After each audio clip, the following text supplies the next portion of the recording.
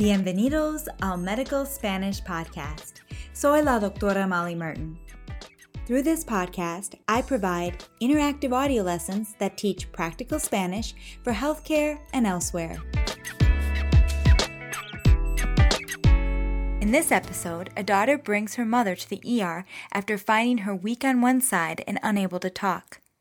Listen for the following words in Spanish: balance and weakness. Buenas tardes, soy el doctor William. Señora, ¿cómo se llama? Doctor, perdón, traje a mi mamá porque no está portándose normal. No puede hablar muy bien. Dice unas palabras, pero no tiene sentido. ¿Cuándo fue la última vez que ella pareció normal? Realmente no sé, doctor.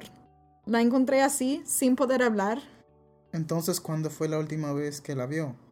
Bueno, esta mañana pasé por su casa para ir a la iglesia y entonces ella se veía normal. ¿A qué hora?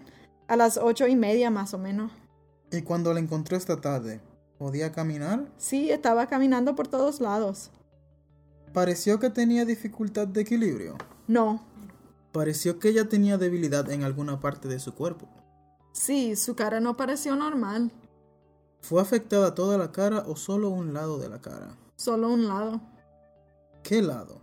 Creo que fue el lado derecho, pero ahora su cara se ve mejor, más o menos normal. So did you catch the word for balance? Equilibrio. ¿Pareció que tenía dificultad de equilibrio? Did it seem like she was having trouble with her balance? And how about the Spanish word for weakness? Debilidad. ¿Tenía debilidad en alguna otra parte del cuerpo? Was she weak in any other part of the body? Would you like to learn more? MedicalSpanishPodcast.com has moved to DocMolly.com. Here I offer both medical Spanish and Spanish grammar interactive audio lessons. For premium lessons, go to DocMolly.com. Hasta la próxima!